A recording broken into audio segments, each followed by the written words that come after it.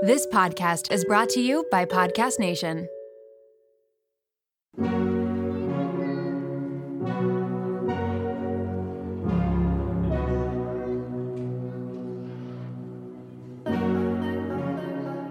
Welcome to Raw Beauty Talks. I'm your host, Erin Treloar. Ready to peer behind the highlight reel and all those polished pictures of the world's biggest influencers and wellness experts?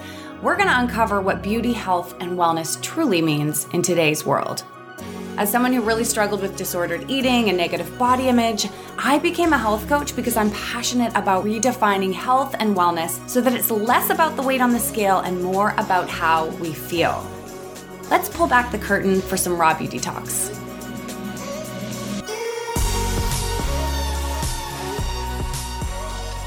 Ooh, this is honestly one of my favorite conversations that we've had on the Raw Beauty Talks podcast. We have personal trainer, body positive activist, Kelsey Ellis joining us. But before we dive into that conversation, we had a really full circle moment happen this week. On February 14th, Valentine's Day, Victoria's Secret released their new campaign for their Cloud Bra. And oh my God, it featured some more diversity in regards to the women who were included in the advertising campaign. We saw different body types. We saw different skin colors. We even saw a different age range than what we're used to with Victoria's Secret. And I have to say, it felt really good to me. And I'm going to read some of the comments that were left on an Instagram reel that I created because I loved hearing everybody's thoughts about this. But here's my initial thought. When I was 16, these Victoria's Secret models were everything to me. I was like, this is the definition of beauty. They were tall. They were quote unquote fit. I mean, now that I know what they were going through and putting their bodies through, I'm like, I don't know if it was 100% healthy, but I idolized them. I thought this was the definition of sexy. And I remember Googling what their weights were, what their workouts were, what they were eating. I remember watching that show and just loving it. And I actually remember one time watching it and trying to do sit-ups throughout the whole show, like so that my abs would look like their abs. I used these girls as motivation. Now, this quickly spiraled into an eating disorder. And of course, an eating disorder wasn't only caused by the Victoria's Secret fashion show, but I don't know, it absolutely contributed to this ideal of what beauty looked like and what I wanted my body to look like. And so to see this new campaign come out like a kabillion jillion years later, and probably like one of the last major companies to do it, it felt like a huge win. Now, am I going to shop at Victoria's Secret? I don't think I'm quite there yet. Do I feel this huge difference and sense of redemption and like they've completely converted into this for the women brand? Absolutely not. But regardless, I'm excited about the direction that they're going for the future generations of girls and women. We can't have enough of diversity in advertising. So let me read a couple of the thoughts that you shared over on Instagram. Thank you so much to everyone who took the time to leave a comment. I mean, Raw Beauty Talks really was started to be a conversation. So I always read through all of the comments and absolutely love having you part of this conversation. So at Katie H. Wilcox said, you can't fake authenticity, but you can use marketing to manipulate sales. And this one was, I think 110 people liked this comment. I think the overall feeling from a lot of people is it's too little, too late. You haven't actually extended your sizing. We still are seeing primarily straight sizes. This feels like it was done to increase sales. We all know Victoria's Secret is, I've heard that they were bankrupt several times, but they're on that line. So, you know, we all kind of know that they're doing this so that they can hopefully keep the business afloat. But it just feels like too little, too late, and like they're not actually doing it for authentic reasons. Okay, so Courtney Rose _recovers says, love, love, love this and definitely a step in the right direction. Although the crap their CEO has said and done in the past and the way they've treated their models has forever put me off of them.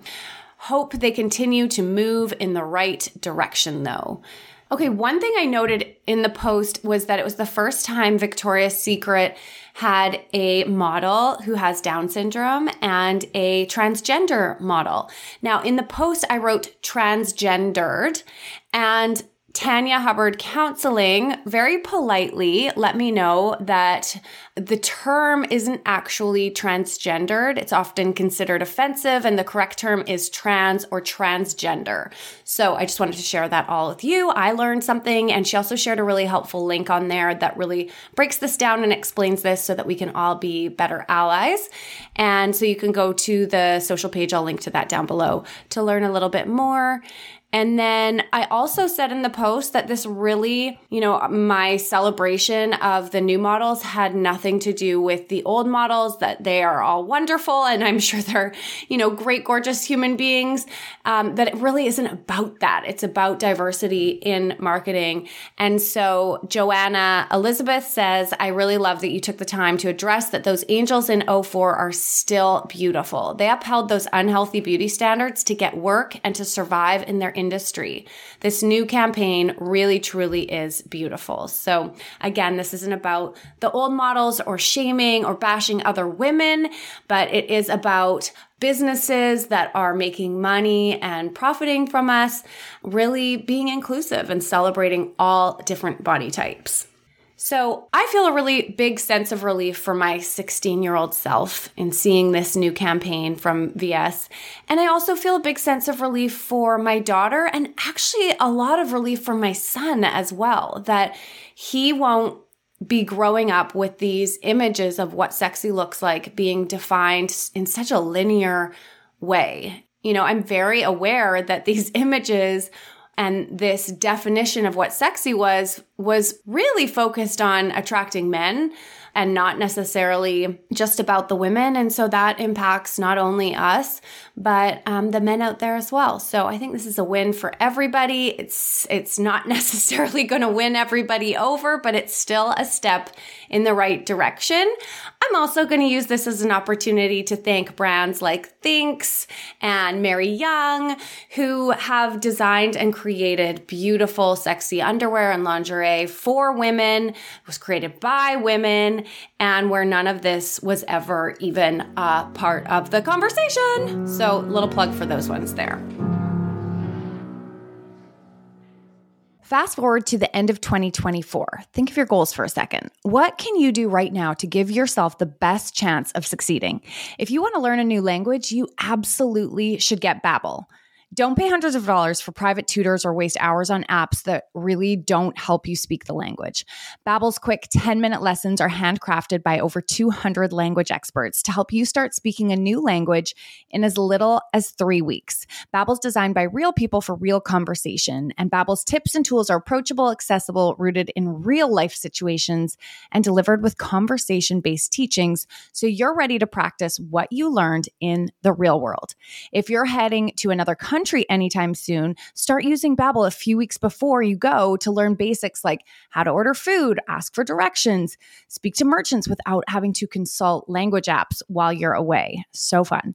Here's a special limited time deal for our listeners. Right now, get 55% off your Babbel subscription, but only for our listeners at babbel.com/rawbeautytalks.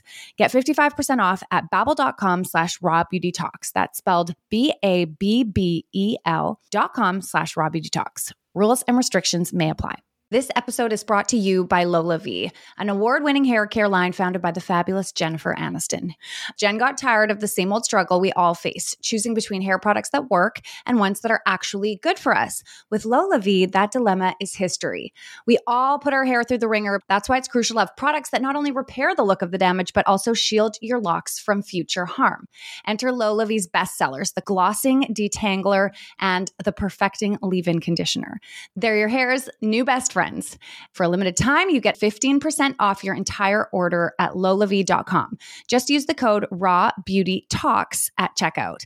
LolaVie is all about naturally derived plant-based goodness, no silicones, sulfates, parabens, or gluten, and of course, cruelty-free and vegan. That's 15% off your order at LOLAVIE.com with promo code RAWBEAUTYTALKS. You can only use one promo code per order and discounts can't be combined. After you purchase, they'll ask you where you heard about them. Tell them I sent you over.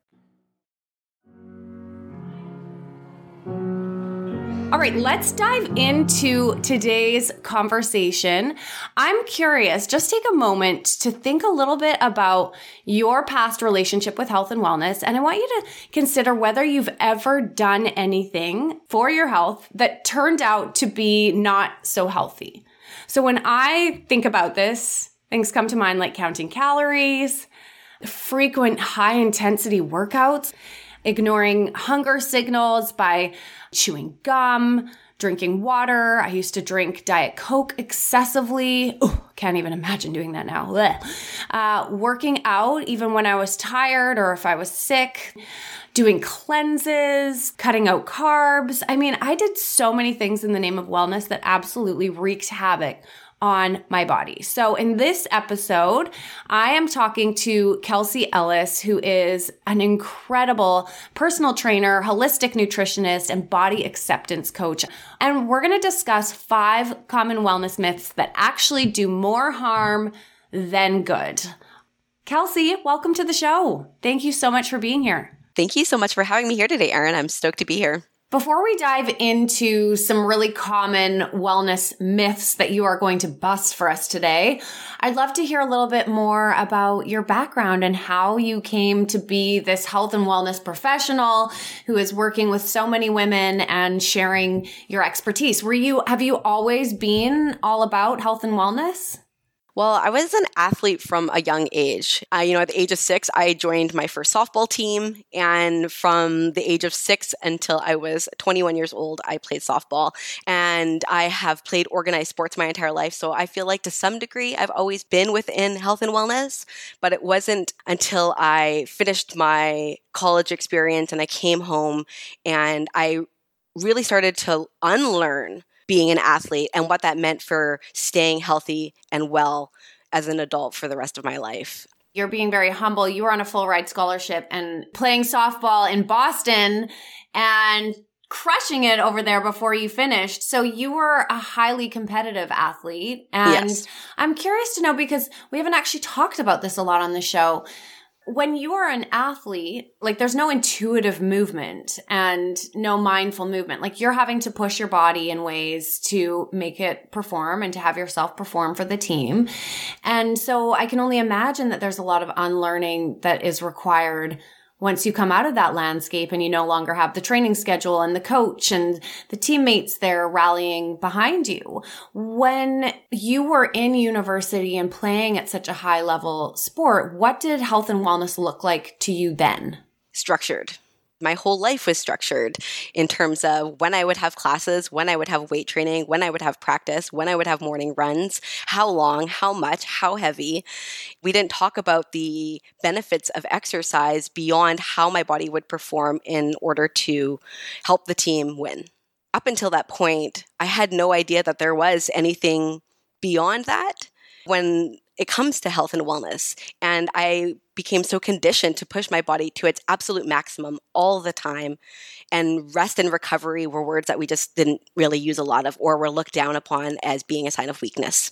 And so I love that we are talking about this today, because it isn't something that is, well spoken about, which is that transitioning from being a competitive athlete into a healthy, sustainable way of moving for the rest of your life, there's no guide. And so a lot of athletes are left feeling like, I don't know what to do, so I'm going to continue going down that path. So, they go for those long runs and they push themselves to the maximum. And then they end up with, long-term chronic injuries, unhealthy relationship with exercise that's rooted in resentment, and using exercise as a way to punish themselves. I am in the process of continuing to unlearn that. Even now, in all the work that I have done, I constantly have to keep reminding myself, like, what are you competing against? Yeah. What do you mean when you say that they're moving their body and it's rooted in resentment? Mm-hmm. Resentment towards what? Towards a lot of different things. I think, and I can only speak from my own personal experience, but this idea of exercise, as a college athlete often was used as a form of punishment. So, if you miss the ball, you have to go for a run. If we lost, everybody is doing push-ups. We are getting up at 6 a.m. because the team was caught drinking last night. So everybody is going to be on the line running, the suicide drill until they puke. So exercise for me was this form of punishment. And it made me absolutely hate running. I've been an athlete my entire life, and I can lift super heavy and I can jump really high, but I can't run worth shit.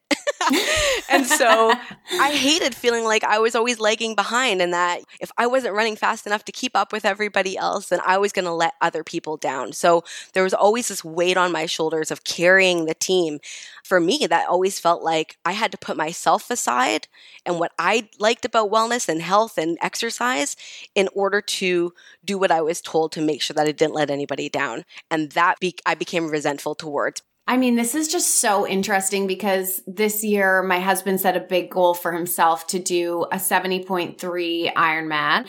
And so I am over here moving my body intuitively, which for me often looks like a low impact 20-minute yoga or Melissa Wood workout because that's what I can fit in right now. And ultimately what is good for my body with anxiety. And then I've got my husband over here who is like doing drills on the bike and swimming and then going out for these long runs and his ankle's sore, but he has to go anyways. And I'm like, wow, we are at opposite ends of the spectrum right now. And it's really made me think about, is one of these ways right? And all I can think is, I know what feels right for me. I'm not competing for anything right now. I'm not in a race. My husband, though, has set a goal for himself that requires him to not just move intuitively, but to have some structure and some focus. And that feels right for him right now. What's interesting is that in the world of health and wellness, we seem to have this idea that what Scott is doing, the structure, the pushing, the testing your limits, the extreme exertion, that is healthy and that is well. And that is the ideal health and wellness. What I've started to wonder is, I don't know. I feel like in some ways what I'm doing right now is healthier for me. And maybe that's healthier for him, but perhaps health can be defined in so many different ways. When you look back at your time as an athlete in structured sport, do you think that you were healthy? To a certain degree, it taught me a lot of things. I think I was really taught to understand, discipline. However, I don't think that is necessarily a requirement of structured exercise. So I learned how to, get up early, to have goals, to attain them, to show up even when things were uncomfortable. But at the same time, I wasn't really taught about nutrition, or mental health was never a subject or a topic. But at least for me, that stuff inevitably rose to the surface. And it was something that I just had to deal with eventually. And I think that's really where my work in the space of body acceptance and healing my relationship with food and exercise really began. I am on the same page as you 100%. I feel like this is a pillar of wellness that is so often overlooked because we're so focused on what does her body look like and is she the right weight, that we negate this other huge, massive component of our overall health and wellness.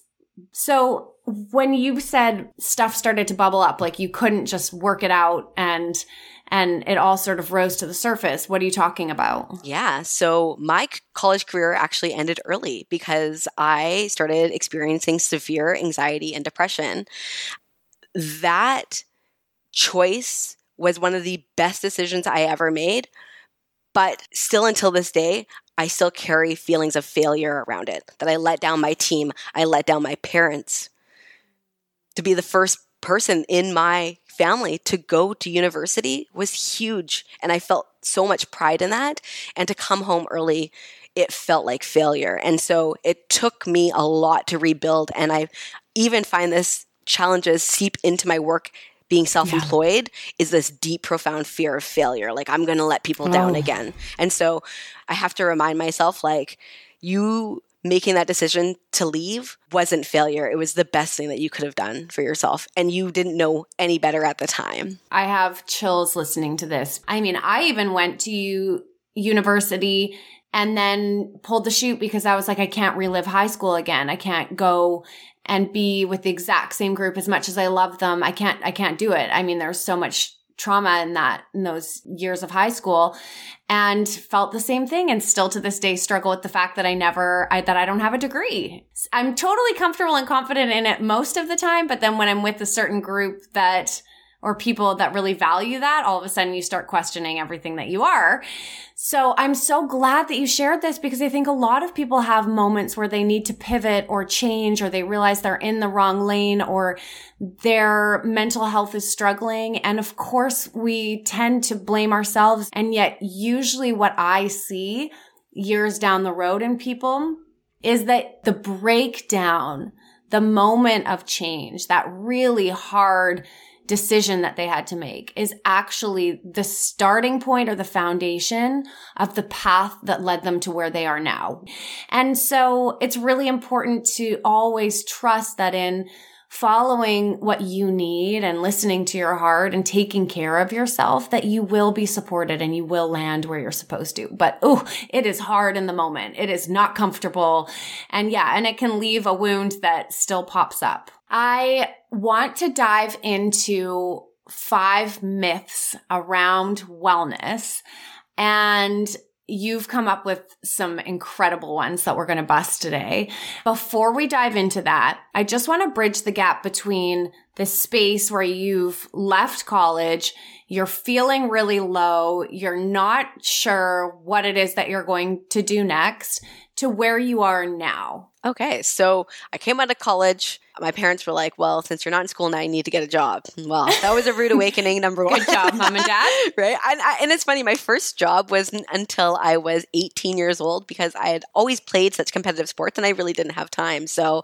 And I thought life was going to come easy to me and I was going to be in the Olympics. So it was a rude awakening. You were on that path. I was on that path, yes. And I did play for the junior women's national team. So I very much had the trajectory of going to the Olympics. But things pivoted and things changed. And, I saw an ad on Craigslist, and I had been an athlete my entire life, and they were hiring personal trainers. And I was like, okay, I could do that. I love working with people. I love inspiring people.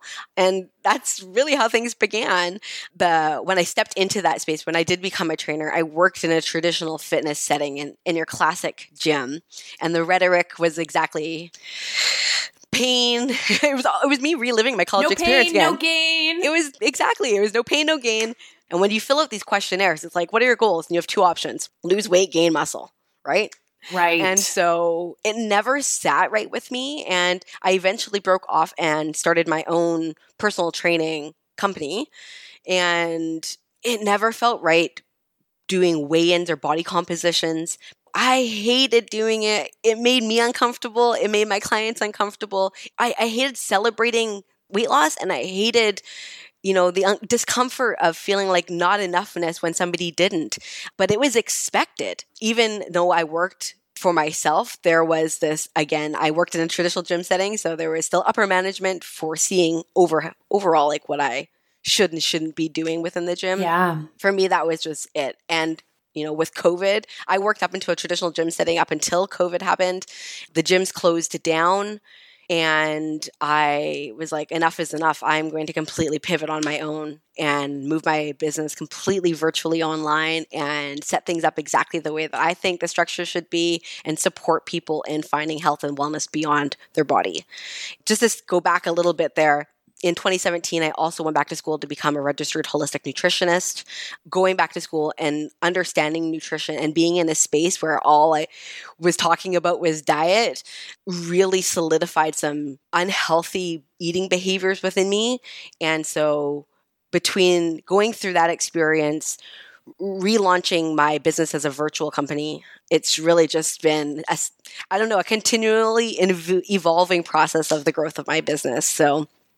And all so beautifully coming together in such a supportive way, not only for your clients, but for you as well. I think any of us who are coaches are also learning so much every day. I learn so much from the people that I get to work with. And also, again, as you said, just solidifying these lessons and this new form of wellness, which we're going to talk about, into my mind. So I'm curious, when people come to work with you now, are people asking you to weigh themselves still, or do you feel like you're seeing less of that based on the way that you're coaching? Yeah, absolutely seeing less of it. It's not even on the table because people's bodies, in my opinion, are not even up for discussion when we work together. We're looking at how we can celebrate the non-scale victories and redefining what wellness is. So when I work with somebody, we have an initial consultation that is just purely speaking.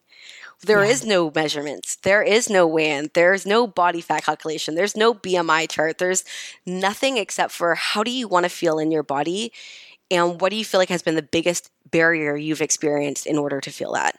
And for a lot of people, it's not feeling seen or that they can just have a goal of wanting to have more energy, you know?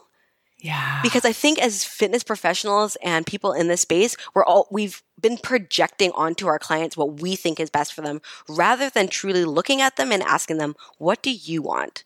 What do you think your body needs? How do you see yourself staying well? And now I sit back and I just ask the questions and I help my clients lead themselves through that experience because I believe that everybody has a personal autonomy around their health and wellness. And so my goal is to teach my clients how to be self-accountable because at the end of the day, I'm not always going to be there. So how do you stay healthy without those support systems?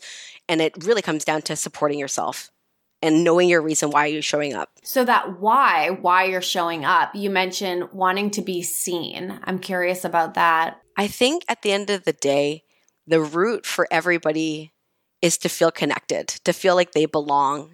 And I think the wellness and fitness industry has not been diverse. I don't feel like everybody is seen in that space, especially when we look at marketing and representation when it comes to imagery or how we perceive who is well.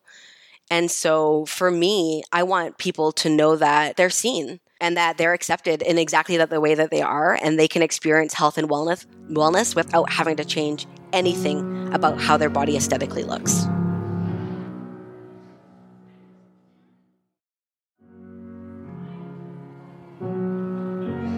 You did a reel that we'll share in the show notes that I absolutely loved that touched on, I think a question that was asked in the reel is, what is something that you will get in trouble for saying out loud?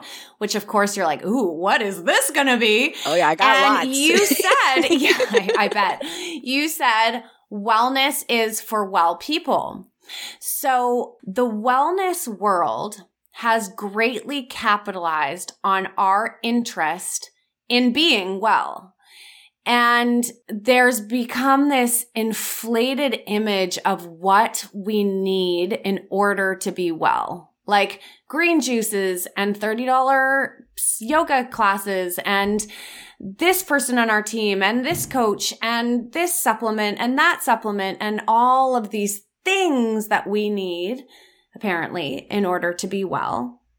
And the people who can access those things tend to be individuals who have the basic necessities of wellness, like food, shelter, water, a community of some sort, like when we look at Maslow's hierarchy of needs. And now this wellness industry has come into play, and we feel like if we can't do all of those things, that we are unwell. In that post, you're basically saying that the people who are accessing this level of wellness already have a lot of those fundamentals met, and yet they're the ones who are really tapping into the wellness practitioners, coaches. Am I getting this right? Not necessarily practitioners and coaches, but they're the ones who are able to therefore afford wellness. And it's really interesting. You broke it down perfectly. When we look at Maslow's hierarchy of needs, we realize that being well really also means just having your basic necessities. So food, shelter, water, safety, connection. Somebody who meets those needs can be well. They don't need anything beyond those things. Everything beyond that is nice to have. But wellness is different than well-being. And I think that well-being is when we meet those basic needs.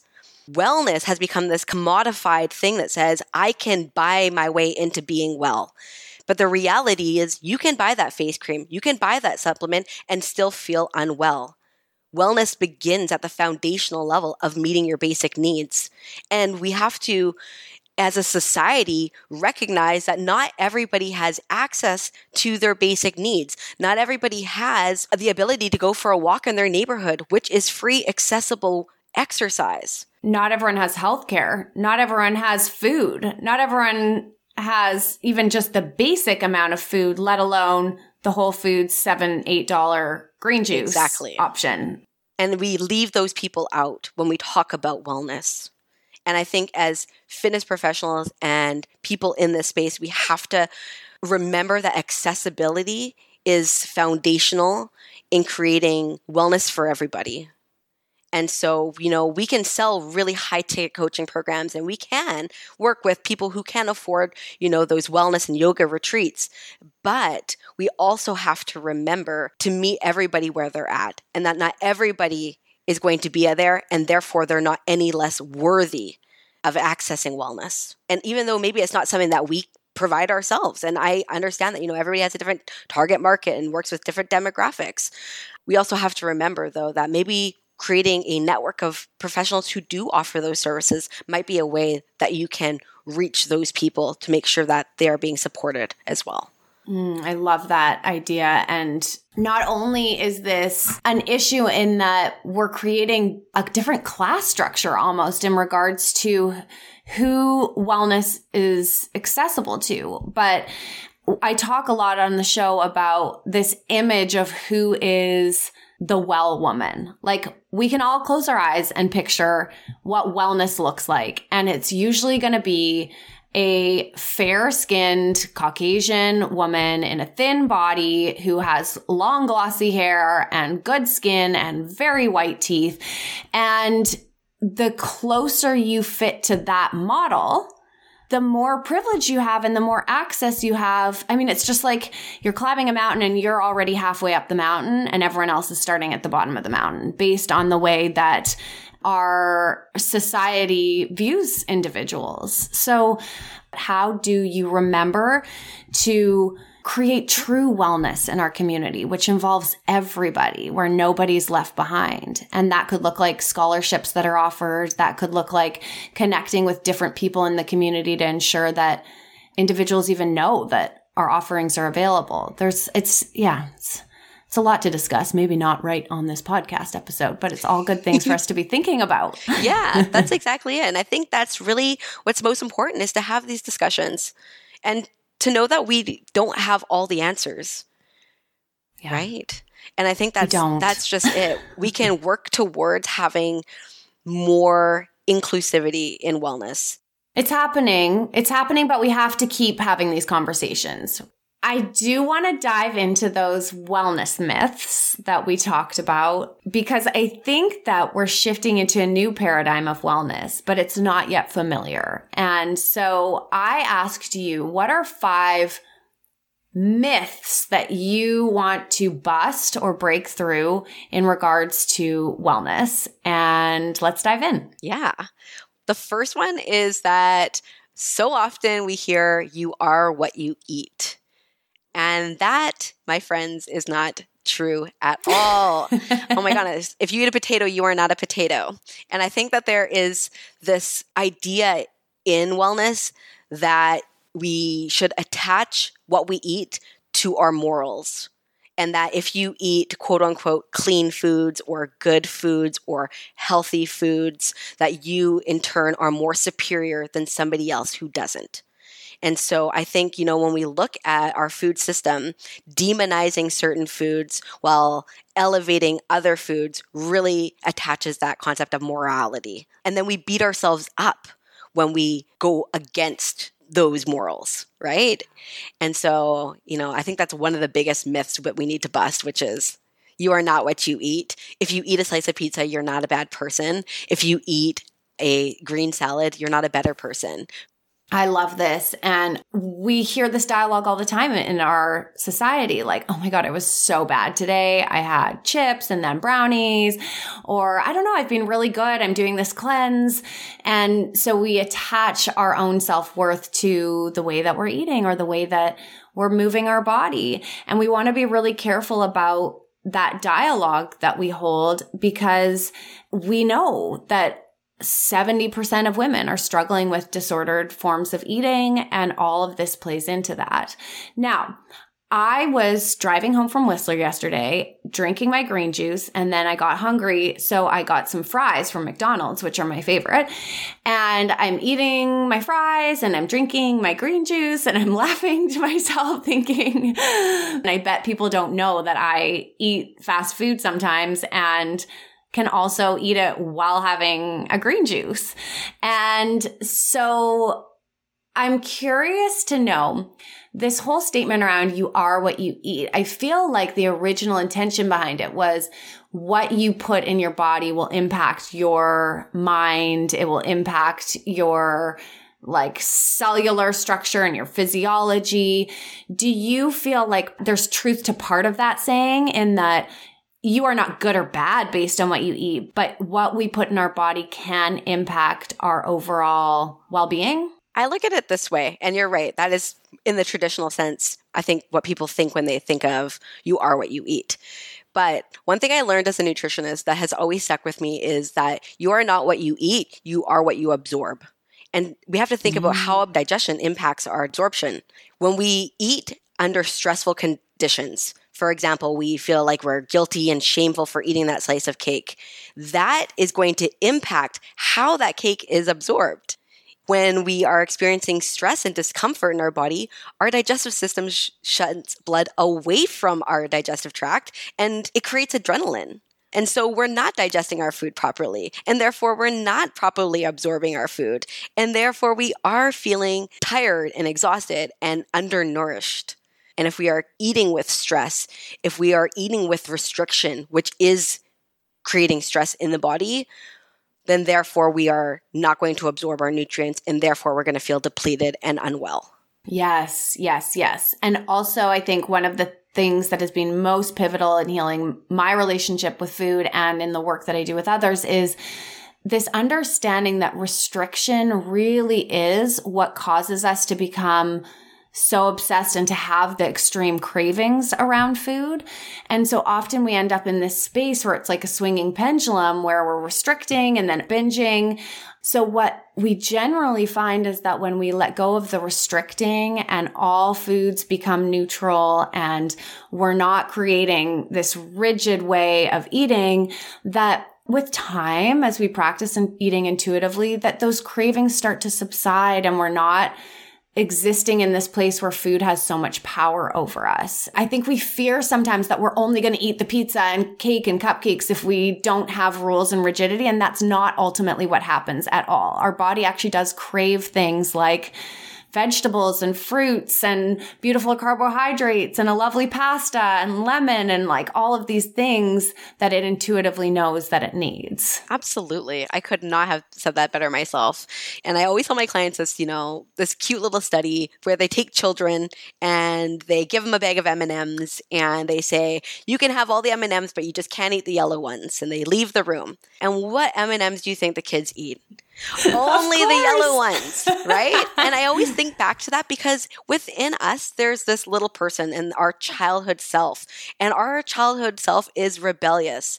And nobody likes to be told what to do. And so there is always going to create that rebellion and that pushback. And so when it comes to eating, the same thing applies. When we tell ourselves we're not allowed chocolate, we're going to see chocolate everywhere. And so then we're trying to exercise more and more willpower. And we know that in the long term, willpower doesn't work. And we're more likely to just binge. So yeah, it's finding that middle ground, like you said, finding that space where we can say all foods are neutral and suddenly the novelty of it wears off. And so I often work with my clients in a process called habituation. really becoming habituated with certain foods that you feel most out of control around. Yes, initially, we're going to be excited about that bag of Lay's potato chips in there. But you know what? By the second bag, by the third bag, by the fourth bag, whatever bag it takes to get to, suddenly it's like, oh man, I could really use a carrot right now. Absolutely. I call that the honeymoon period. And people are both enjoying the honeymoon period and freaking out a little bit because they're like, is this ever going to stop? But the honeymoon period always ends. And then that desire and passion that you have for the bag of chips kind of starts to fizzle out. And on the other side, it just doesn't have that much control over you. Love it. What's number 2? Number 2 is that a healthy body or a fit body has a certain look. And we talked about this a little bit earlier when you spoke to the well woman and how we envision a well woman. This really comes down to conditioning around what we've seen. When people say wellness, what's being advertised to us visually? It's the same person over and over and over. And so we therefore start to aim to try to put ourselves within that box or try to make changes that are going to bring us closer to that ideal image. And I think this is hilarious. When I was younger, I had this vision board that I created for myself. I think lots of people who are in health or have health goals, they create these vision boards of like who's inspiring their body. People can't see me right now, but I am a 5'2" Black woman. Okay, with a big booty and a small waist. My vision board woman was exactly what Erin described earlier, okay? Like, I could not be further from this person. Even if I did all of the things, there was no way possible that I would ever look like that. And even when I made that photo, I was like, I don't have to look like that, but I want to look closer to that. And I think that's where the problem really lies, because it really justifies why we can use that image. Mine were the Victoria's Secret models. I'm pretty sure most people listening to this at some point or another have had that image of the individual that they wanted to look like or be closer to on their screensaver, on their fridge door, in the back of their mind. And that's marketing. That is what marketing is all about. It is this ideal, this aspirational image that we want to welcome into our life. The reason we want to welcome it into our life is because we believe that looking like that will bring us the things that we desire most in life: love, connection, more confidence, self-esteem. And it's very dangerous. Yeah. I mean, to just put it bluntly, it's dangerous because we've got so many girls who are starving themselves and excessively working out and unhappy with who they are because they're trying to live up to this model that now doesn't even exist in real life. Because even the people in those images, I was saying, the people in the images don't even look like them. No, they don't. It's crazy. And, it kind of just brings me back to that idea that's like, well, what is a healthy body then? What is a fit body? And it's the body you have. That's it, plain and simple. Like, it doesn't need more than that. You have a healthy body if you have your health and you wake up every day feeling you have energy and are invigorated and you're not living with illness. That is health. And so you can accomplish everything you want in the body you have right now. You don't have to pursue a body outside of your own in order to experience what you're truly desiring. Because when we peel back the body of that well woman, what's underneath? It's the privileges that come with that body that she has. That's what we're really desiring. So how do we create that for ourselves in the body that we currently have now? Maybe that woman has lots of friends because that's what we see in those advertisements. Or maybe that person has a really beautiful relationship that we're seeking. How do we then cultivate those things for ourselves in the body that we have now, rather than saying that she's attributed those things in her life because of the body that she has? Yes, yes, yes, yes, yes, yes. Oh, and before we move on to the next one, I just want to say as well, there are lots of people who are in that smaller, thin body that are not well, right? I've been there personally, and I've worked with lots of people who are in a thinner body and they are anxious or depressed or struggling with disordered eating or feeling low energy, right? Those things don't come with the size of your body. Now, what about the people who are saying, well, I'm in a bigger body, or I'm not happy with my body, and I don't feel like I have a lot of energy right now. My mental health is suffering. I don't feel like I can move as easily as I want to. What would you say to those individuals? I would definitely ask them, well, what is it that you need in order to have more energy? Right? Simple. Maybe it's I need to go to bed earlier. Maybe it's I need to turn off my blue light. Maybe I have to shut down off my phone at night. Yeah. Maybe I need to stop running so far because that's not actually serving me right now. Yeah, that's just it. And to take it back from how do we accomplish these health goals of, having more energy, drinking more water, etc., and detaching them from the aesthetic aspect of fitness or wellness in general. Because you can accomplish all of those things without having to make any change visually in your body.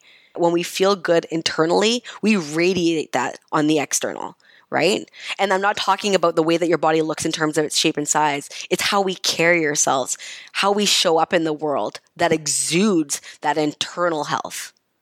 Yeah, here for it. Okay, take me on to the next one. Yeah. This actually leads perfectly into the next one, which is that this myth that we are going to be happier and feel more fulfilled and be more valuable and have more worthiness in a thinner body, or a body that is different in shape and size than the one you currently have right now. What we see on the surface level isn't necessarily everything that's going on. Behind those images, we don't see the struggle. We don't see the disordered behaviors. And so we're comparing our bodies to these bodies of others, and we don't have the full story.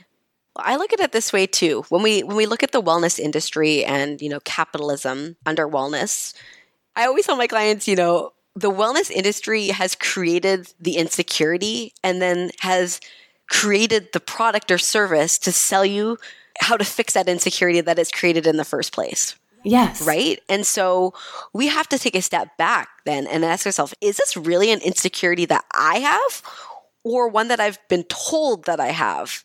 If it's not what I actually feel, then why am I carrying this around? And I need to put this down because it's not mine to carry. I think that's so, so important, because when we look at these images and we look at marketing when it comes to health and wellness, and we're comparing our bodies to these ideals, and we think we're going to have more, be more, to some degree, yes, that's true, because I'm not going to diminish the fact that those people do have more privilege. Absolutely. But I also want to say that we can achieve many of those things in the body that we currently have now.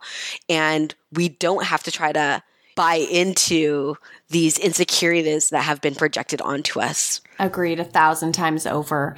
What is number 4? Number 4 is this idea that high intensity exercise is more beneficial than low intensity exercise or more gentler forms of movement. In my opinion, the exercise routine that you can maintain is the healthiest routine. Absolutely. Because hands down, if you run every single day for 7 days and then can't do anything else for the rest of the month, or you can do low impact yoga 5 times a week and do that all month long, at the end of the month, who do you think is going to feel healthier? So it comes down to what can you do that A, brings you joy, and how long can you do it for? So yes, it can be cool to want to run that half marathon, but what's actually sustainable? What's then beyond that marathon? Is it you beating yourself up for not running as much as you were? Because that isn't sustainable fitness or sustainable health, right? So when it comes down to this idea of high intensity versus low intensity exercise, one, again, looking at it from a neutral approach, one is not better than the other. It's the one that you can do long term. I love this. It's similar to the food piece as well. I'm thinking about a couple friends that are really into their more traditional workout routines, and they're doing it 4 or 5 days a week. And the dialogue that we have around that, oh, you're so good. You're so disciplined. And, oh, I'm not doing that. I can only get in 20 minutes of this or that. But so really, again, dropping that dialogue and expectation, recognizing we're all in different bodies that require different things and in different seasons of our life, right? So everyone who's listening right now, maybe just pause and think about what that would mean for you. Is it going for a walk? Is it gentle stretching? Maybe you love riding your bike. Sometimes you can also think about what you enjoyed when you were a kid as well, before, the world started to influence your idea of wellness. I totally agree. Beautiful. Number 5. The last one is we can practice body positivity. We can practice body neutrality. We can practice body acceptance. We can work on our self-image and still not be 100% loving of our body all the time. That's such a big myth, I think, that we see when we look at people who speak to body positivity and body acceptance. Sometimes it comes across as if they love their body all the time and that they always say nice things in the mirror and there's nothing that they don't love about it. And, they poke that little pinch of fat and they say, I love you so much every day. And let's be honest, that is not the case. No. We can be practicing these things. We can be working on these things, but know that it's this always ever evolving process. I work with my clients in an 8-week program that really helps them to disconnect from the body distractions and, the association with being in a smaller body is better, et cetera. But at the end of the day, I say, this is 8 weeks. This is a drop in the ocean. This work is going to continually keep evolving for you. You've reached this point now where the seeds are planted, but you have to continue to keep watering them. There are going to be days where you're going to feel like you've taken 10 steps back in this space, but know that the path forward is always there for you. Sometimes we need to walk before we can run. We're not going to go through these 8 weeks and feel like our life is I never have to look back ever again. We have to continue to keep putting in the work because we are in a world that continually tells us that we are not enough. And even though we can have done all the work in the world, we can work with the best therapists, the best coaches, we can read the best books, we can do all of the work, but know that we have to continue to keep doing the work. Yes. I think about body acceptance and even wellness as this spectrum. Let's use body acceptance to start off with. We have a negative body image, a neutral body image, and then at this other end of the spectrum, you have a positive body image. I and many people set point landed in that area on the spectrum of really negative for a long time. And with practice and understanding and learning about diet culture and starting to trust my body more, that set point has absolutely moved up on the spectrum to a space of much more neutrality and positivity. However, sometimes it dips back into the negative zone, but I'm faster to come back to that space of neutrality or positivity because the set point has moved up on the spectrum. So I think we can understand that we can do this work and show up for ourselves, and that having these conversations and working with professionals, that it can help move that set point up so that our average space that we're living in feels a lot better. But we have to be realistic about the fact that there are going to be dips and there are going to be setbacks. The beautiful thing is that along the way, as we're moving that set point up, we're often picking up a lot of tools. We're learning a lot about ourselves. We're understanding, how do I get back to that space? And we get there a lot faster is my experience personally. Absolutely. So, like you said, you do pick up those tools, and it's really about this reframing. I find that's really, really important. If you just can learn to catch yourself when you have a negative thought, and you're not in that space of just being automatically internally saying mean things about yourself, step one is just recognition. Just becoming aware of how often and how negative sometimes that internal critical voice can be. Because if we're not even aware of it, we can't catch it. But when we do become aware of it, then we can acknowledge, hey, that's not necessarily true. And we can start to reframe those beliefs and those stories that we carry about ourselves. And so that's why that meter, it does move up a little bit, because the more we're able to catch ourselves, the more we're able to reinforce, hey, that was a silly thought, or that's not necessarily true.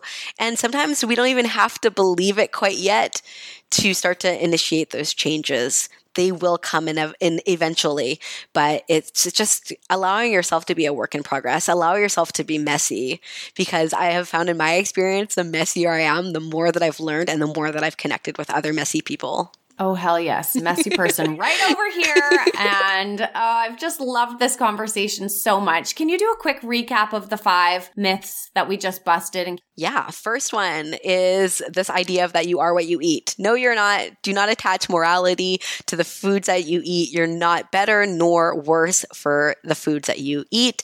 And know that you are not what you eat. You are what you absorb. So focus on improving your digestive system and knowing that when we eat foods under a state of stress, that we are not going to absorb them and therefore be more nutritionally depleted.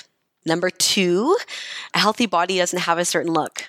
A fit body can take on a diverse visual. It doesn't have to be this thin ideal that we see all over the place. The third one is that having a healthy body image doesn't always mean loving yourself all the time, 100% of the time. It is this ever-flowing, evolving journey that, does take steps forward and it takes steps back. And I look at it as every time that I've taken a step back, it's launched me that much further forward. I look at it as a lesson that I didn't quite learn yet. So the universe is having me go through it again. And then I come out the other side of it stronger and feeling more grounded in knowing myself. So know that you're exactly where you need to be. And sometimes you have to go through the process a couple of times to really learn it. Beautiful. Number 4 is thinking that losing weight or changing your body is going to bring you more happiness, more joy, be more valuable, have more acceptance, etc. We can work towards all of those things without having to utilize our body whatsoever or have our body be a piece of those goals whatsoever. And last but not least is that high intensity exercise is not more beneficial than low intensity exercise. The exercise that is best for you and your body and is sustainable is the kind that you can do for the rest of your life and that you enjoy. I love it. All of these myths, you just busted them all. I hope everybody who's listening right now found this helpful and perhaps has helped you reframe your own relationship with health and wellness. Think about a few things a little bit differently. Kelsey, thank you so much for joining us today. Where can everybody find you and what do you have coming up that our audience and anybody who's listening right now can reach out to you to get more support with? The best place to follow me is on Instagram at healthy_with_Kelsey. You can also find me on YouTube where I offer body positive workouts under 30 minutes for at home. And my channel is Healthy with Kelsey.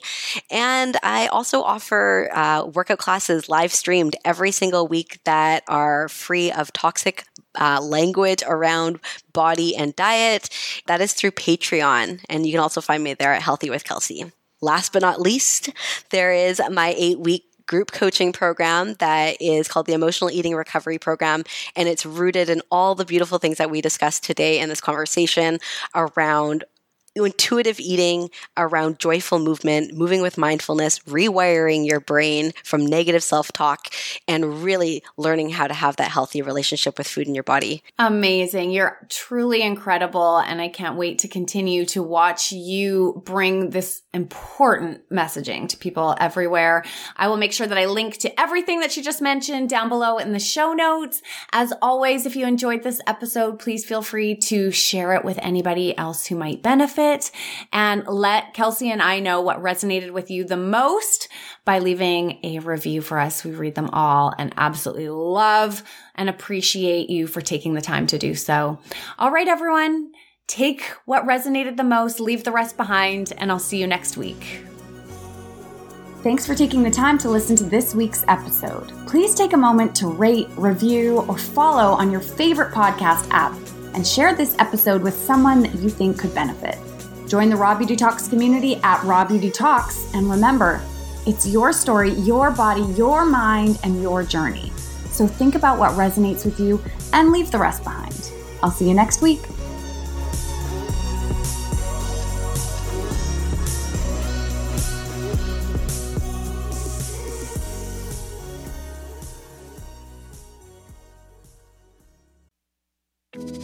Do you ever feel like you're struggling through motherhood? You're not alone. I'm Erica Jossa, host of the MomWell podcast, therapist, and mom of 3. Join me each Wednesday as I sit down with guests, including psychologists, pediatricians, psychiatrists, fertility specialists, lactation consultants, and more to unravel the myths of motherhood. With expert advice, practical tips, self-love, and some coping skills to help you along the way, you can become the mother you want to be. Listen to the Momwell podcast at momwell.com/listen or on your favorite podcast platform.